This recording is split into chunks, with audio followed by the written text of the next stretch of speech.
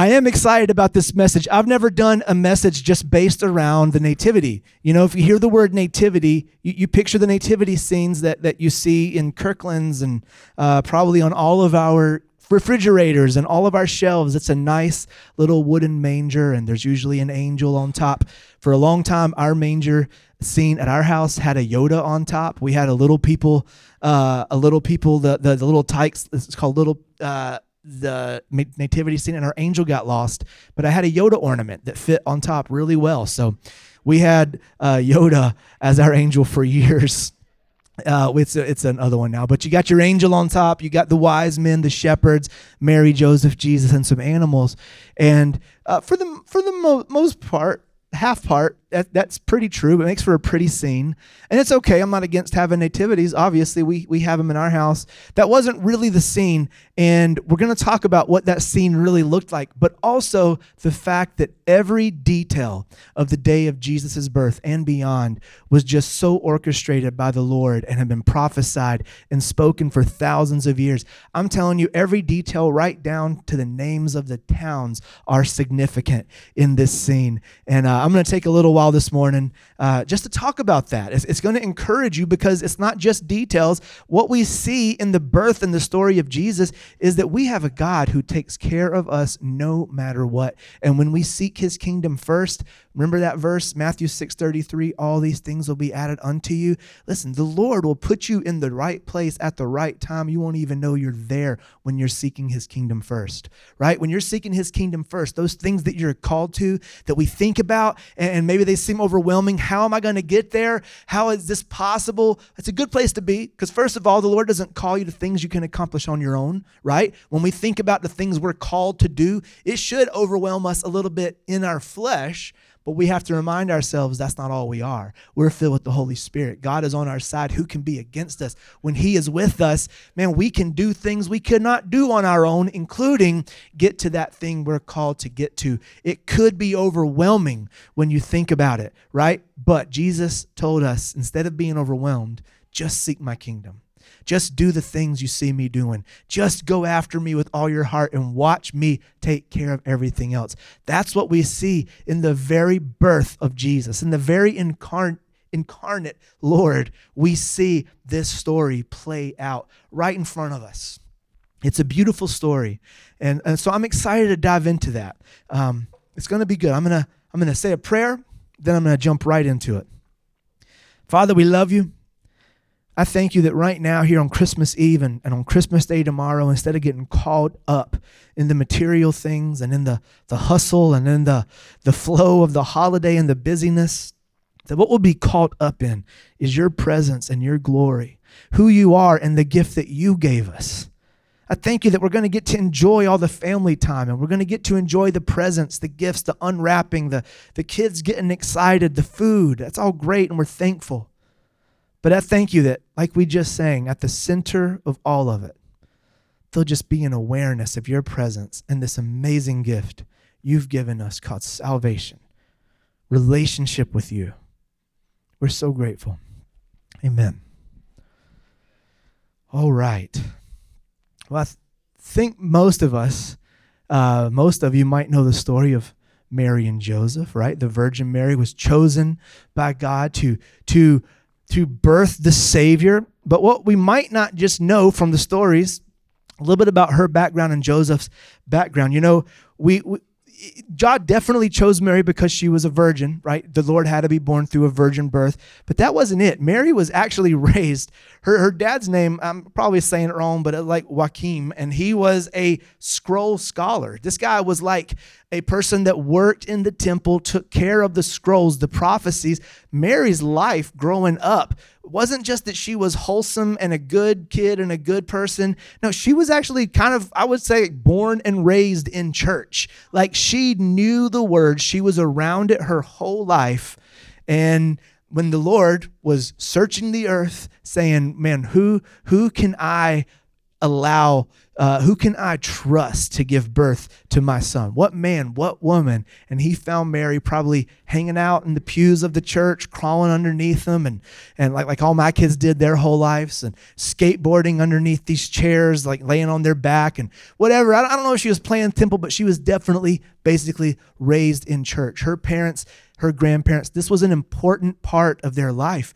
And out of being born and raised in the house of God, not forsaking the temple, man, she was virtuous. She heard a word from the Lord that was, think about this, unlike any other word somebody has heard.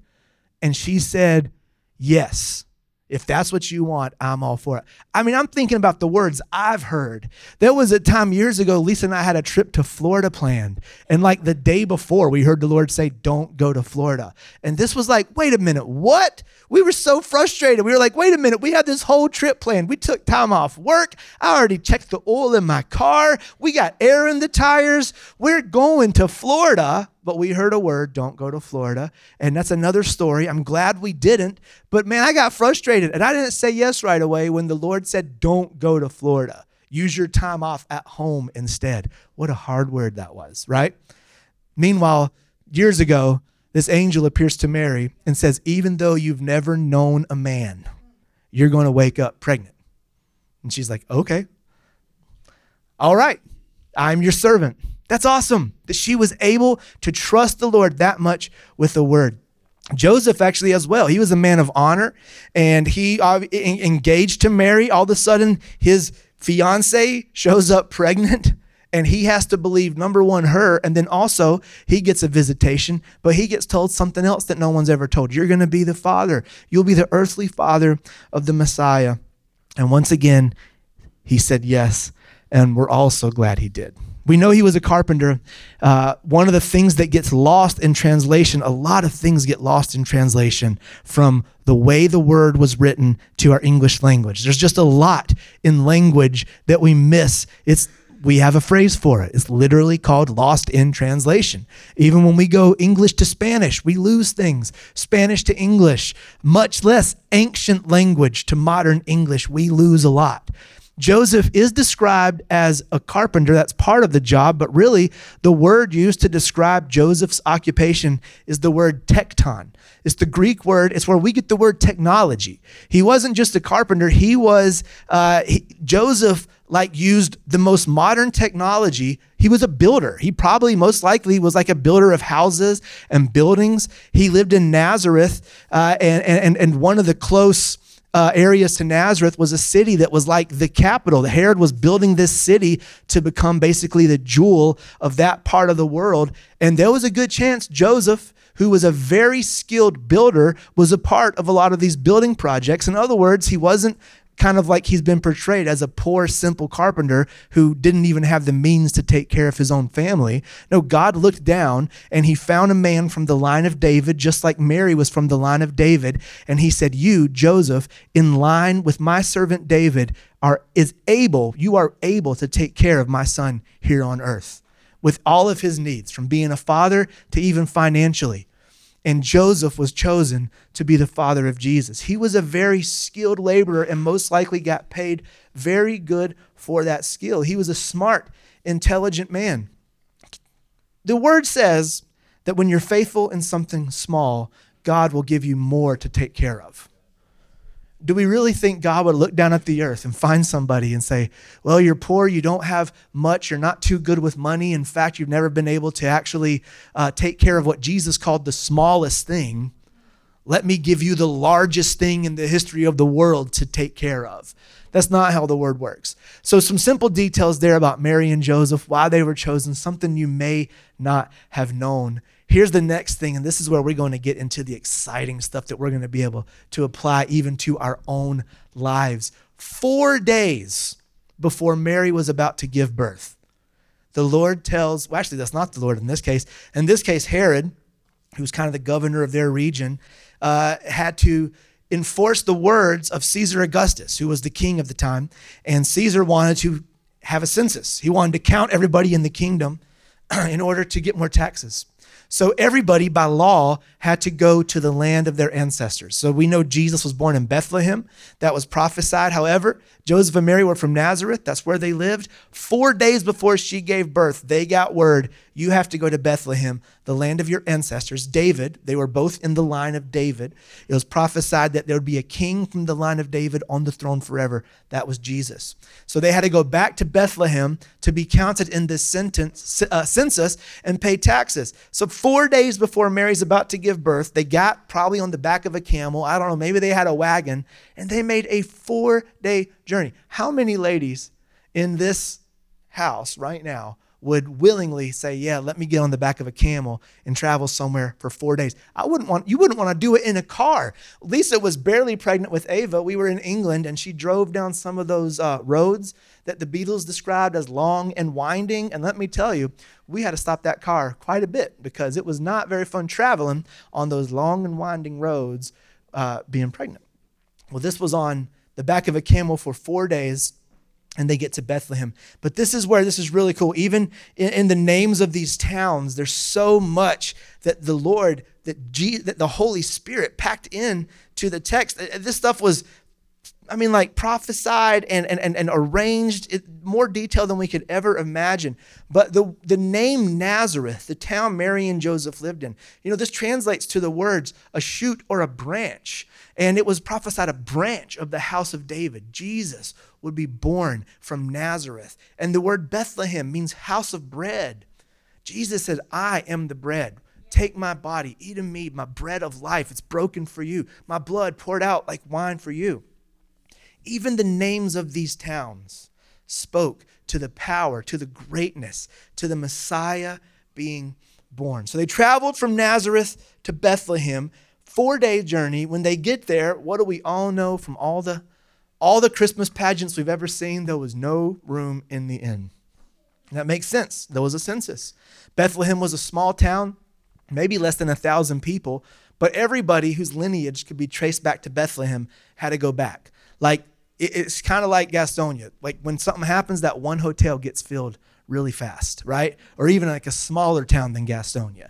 Those hotels and motels get filled fast during travel season. Maybe more like McAdamville. Like McAdamville gets filled up pretty fast when people want to go to Christmastown, USA. And sometimes there's no room in the inn. So the only place they could go was a manger. And that is where we get the image usually of a barn or a little shelter. However, this was a cave, right? This was a cave where sheep would be born and then brought into this cave to be taken care of. This is pretty cool right here. This is one of the things I'm very excited to tell you about. Okay, so we know the shepherds. They're watching their flock. They're in the scene. You got the nativity scenes in your house, those shepherds. We know a lot more about them than you may think. In Bethlehem, in this area, historically, we know where Jesus was born. In fact, if you go to Israel, you can visit the cave that at least historically and traditionally they say that Jesus was born in. The shepherds in this town were shepherds that raised basically the most special sheep in all of Israel. According to Old Testament law, to be forgiven of sins, if you know any of this history or if you've read about the 10 Commandments and the story of Moses, there had to be a sheep that had no spots, no blemishes, never had been injured. And from that sheep, a family once a year could take that sheep to Jerusalem. It would be sacrificed, and the sin offering that they made with that sheep would then allow forgiveness for that family. They'd be forgiven. That's how in the Old Testament families received forgiveness. And these shepherds were the ones that raised those sheep, the ones without spot and blemish that were used for the sin offerings. So it wasn't just any shepherds. When the angel appeared to them and said, behold, this Messiah has been born, who John would later say, the Lamb of God, who takes away the sin of the world. Behold, the Lamb of God. His very birth spoke of that. The shepherds that raised those sheep in the natural ended up there the day he was born, beholding the Lamb of God that would take away the sins of the world. Not just in that cave. The manger was specifically like a feeding trough. When he was laid in a manger, it was a feeding trough where the animals would get their food from. He was wrapped in swaddling clothing. How many times have you heard that phrase, swaddling clothing? Well, there's a lot to that as well. The reason there were swaddling cloth in that cave is because when those sheep were born, the ones that had to be without spot and blemish, the ones that were used to offer as a sacrifice for forgiveness of sins, because they had to be without spot and blemish, as soon as they were born, the shepherds would take those swaddling clothing, the strips of cloth, and they'd wrap it around the lamb's legs. They would wrap it around his body so that as he was standing and even learning to walk, they wouldn't fall and harm themselves. The swaddling clothing protect them from getting injured. As soon as those lambs that were born to provide forgiveness for families, they'd be wrapped in those clothes. Jesus, the Lamb of God, was born, placed in the same manger these sheep were placed in, and wrapped in the same type of clothing. That's what the swaddling clothing means. His very birth and the things around it spoke prophetically of the sacrifice he was going to make. It's no wonder those shepherds became the very first evangelists. We get this great verse, Luke chapter 2, verse 17. When they had seen this, the shepherds, when they had seen the arrival, can you imagine they walk into the scene, they have an angel. This angel appears and says, the Messiah has been born. And they walk into the cave, and just like the scene they have seen thousands of times with their own sheep they raise for the sin offerings, they see a baby laying in the same place those sheep lay, wrapped in the same clothing. That's why the angel said, you'll know him when you see him. Well, how would they know what that baby looks like? There could have been other babies around. But they got there and they saw a baby, and they said, that is the Lamb that will take away the sin of the world. In Luke 2:17, when they had seen this, they made known what had been told them about this child. And all who heard it were astounded and wondered at what the shepherds told them. Have you ever wondered about what somebody told you? People were wondering about these guys. But Mary treasured all these things, giving careful thought to them and pondering them in her heart. The shepherds returned, glorifying and praising God for all that they had heard and seen, just as it had been told them. Man, that's awesome. We know when they arrived to see Jesus as a baby that there was also in the sky a multitude of heavenly hosts. That's a great phrase. I have a definition. This is what the actual word multitude means in the Greek. A colossal, enormous, huge, immense amount, or a massive number. So we're not talking about like 6 angels with trumpets, or 1 angel on top of the manger, or 1 Yoda on top of the manger in the case of our house, right? We're talking about in the sky appeared, so they weren't hiding. They somehow made their way from the spiritual world to the natural world because you could see them. A multitude of heavenly hosts in the sky. The word host is not just pretty angels with harps and pianos and whatever else you imagine these angels with. It means army. It means not just an army. The word host means an army ready for war. These are soldiers in full gear, right? So I don't know what you're imagining, but I always imagine the armor of God, right? When I'm thinking of full gear, maybe breastplate, maybe a helmet of salvation, a spear, a sword, shields. I don't know exactly what their weapons look like, but I know there was a massive, enormous, huge amount, a huge army appeared in the sky when Jesus was born. And I'm pretty sure we know why too. In the book of Exodus, going back a little bit, Moses is invited to come to the top of the mountain and see God. However, Moses in a sinful state, God says, you cannot see me at my face and live. So in one of my favorite stories, God with his hand covered Moses' eyes as he walked past him. And then once God was past, he removed his hand and Moses was able to view God from behind and live. And of course, even just that sight was so powerful. It made his face glow. When he came down the mountain, he had to wear a veil because his face was shining so bright. That makes sense. Man in a sinful state can't view the face of God. Well, here's something we might not have thought about. In Isaiah chapter 6, Isaiah has a vision of the throne room of God. And he describes some angels. And he says, with their wings, they covered their eyes as they looked towards the throne of God. So evidently, not only can man not view the face of God and live, sinful man, but even angels weren't able to view the face of God.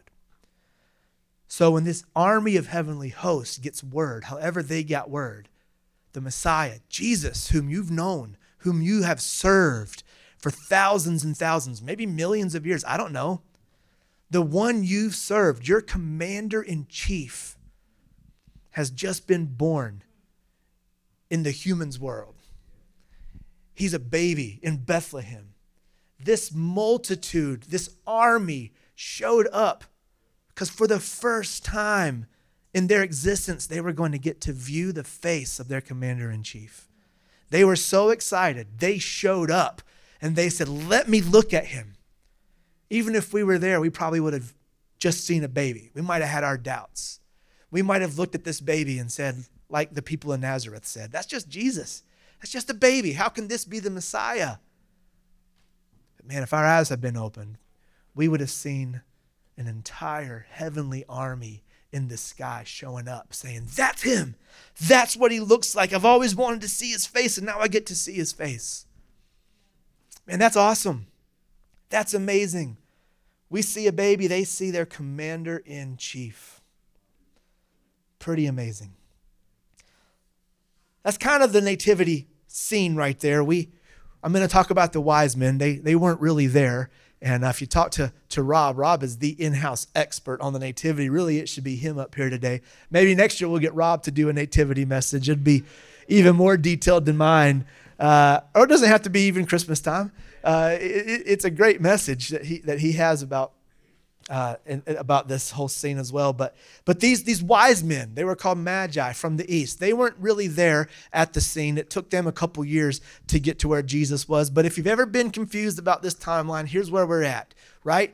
Mary and Joseph lived in Nazareth. They had to go to Bethlehem to be counted in a census, right? Here's something amazing. There have been prophecies in the book of Micah and beyond that said the Savior will be born in Bethlehem, right? This is one of the things I wanted to get to today. One of the things I've already said. Mary and Joseph were seeking the kingdom of God first. How do I know?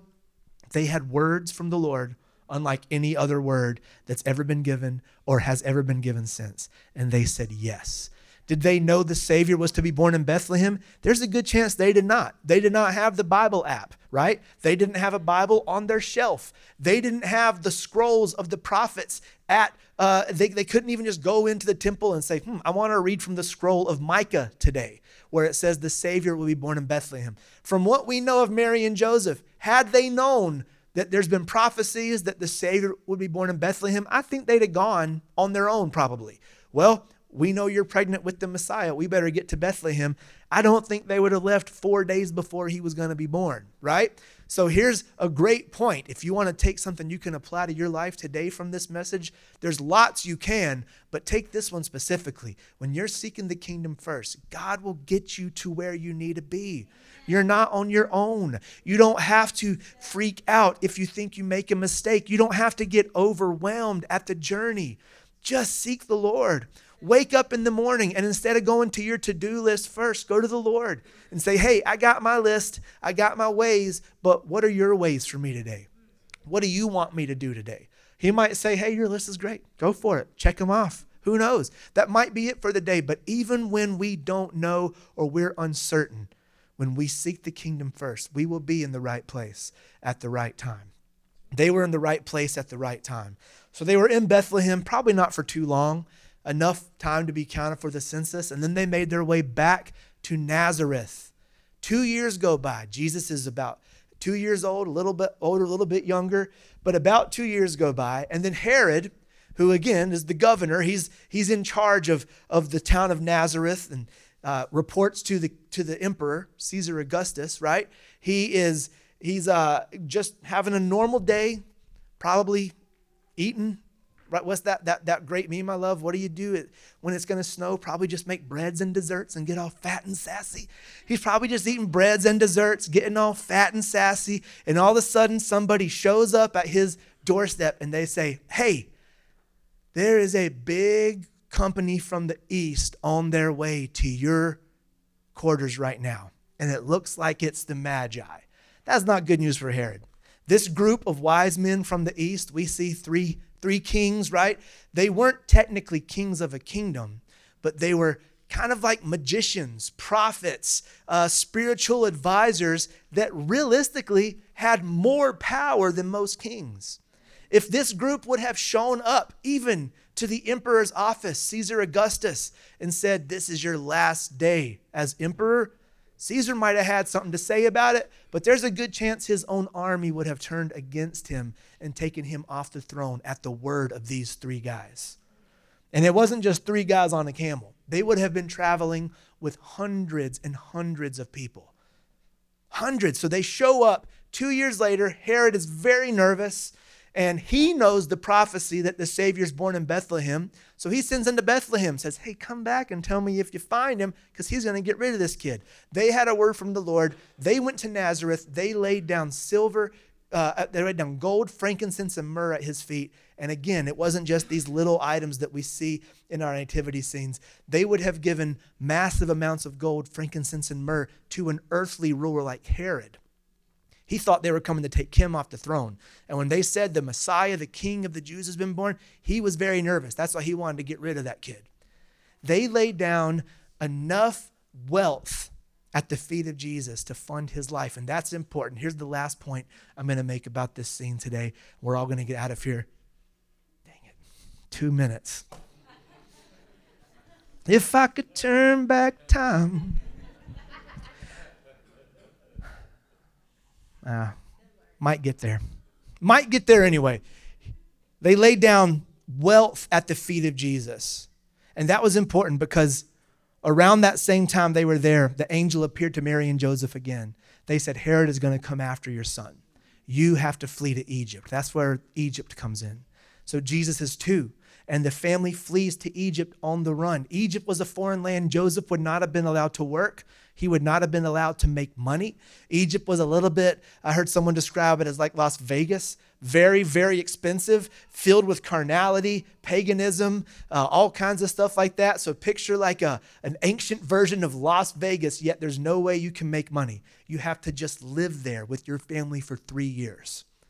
You can't have any income. You have to pay for everything, and you can't stay in one place for too long. You'll be nomadic the entire 3 years. All that wealth that was laid down at the feet of Jesus was then able, God provided for them to be on the move without being able to work. He provides at all times, at any times. You might be thinking, well, that was Jesus. That's his kid. No. You actually have the same word on the inside of you that Jesus had. You have the Holy Spirit.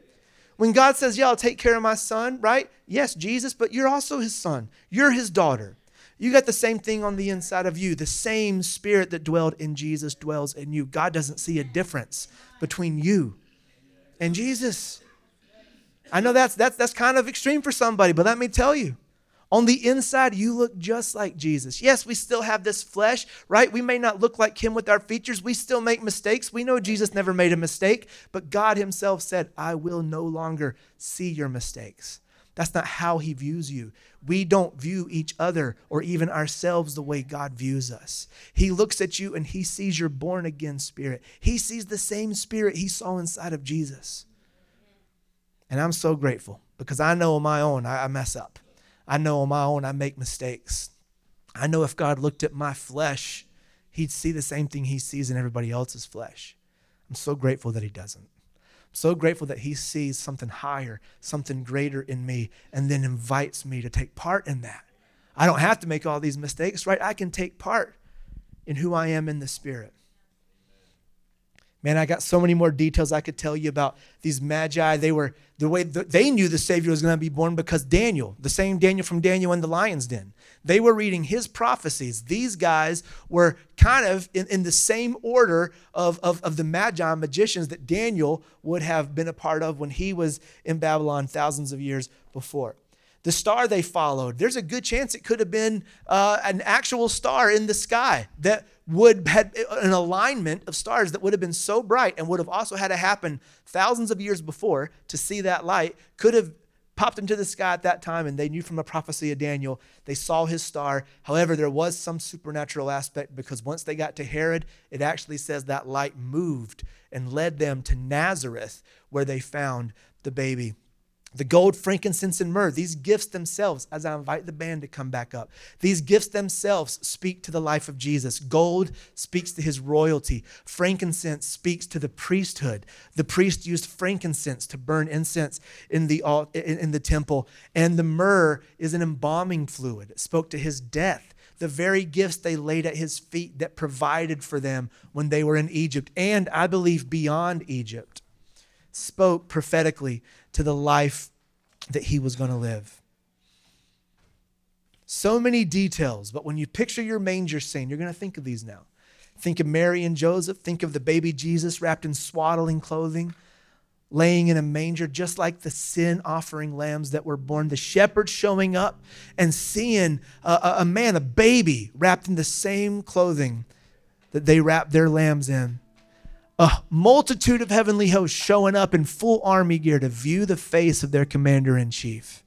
This was not a normal scene. 2 years later, these royalty, these powerful, maybe the most powerful people on earth, these magi, showing up, worshiping at his feet, laying down these gifts that then provided for Mary and Joseph on a journey they didn't know they were going to be on until the day God said, go.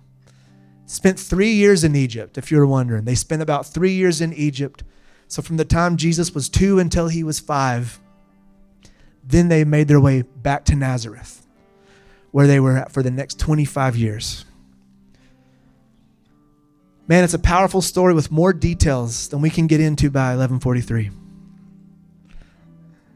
But I hope a couple of the things you're taking away from this Christmas Eve service here together, besides just the time we spent in the Lord's presence, which is invaluable, which is the greatest place to be. Besides that, remember that God has every detail taken care of. When he says he's got a hope and a future for you, it's not just like, oh, you'll live a good life, you'll do some good things. No, he knows the number of hairs you have on your head. You're living in the city you're living in on purpose. You're in the family you're in on purpose. You're in this place today on purpose. You got a chance today to make decisions that will impact the rest of your life. Seek the kingdom first and watch God line your life up, every detail, every day. Trust him that even if you're 4 days away from giving birth on the back of a camel, he's got you covered. He'll provide. If you go on a 3-year journey to a land that's a foreign land and you can't work, you can't make money, he'll provide. He's no respecter of persons. Yes, Jesus was God incarnate, but he was also a man just like you and I. And God's promises are true. They were true for Jesus, and you see him operate perfectly. Well, they're true for us as well. Amen. Let's stand and worship and respond to the Lord for a few moments with worship.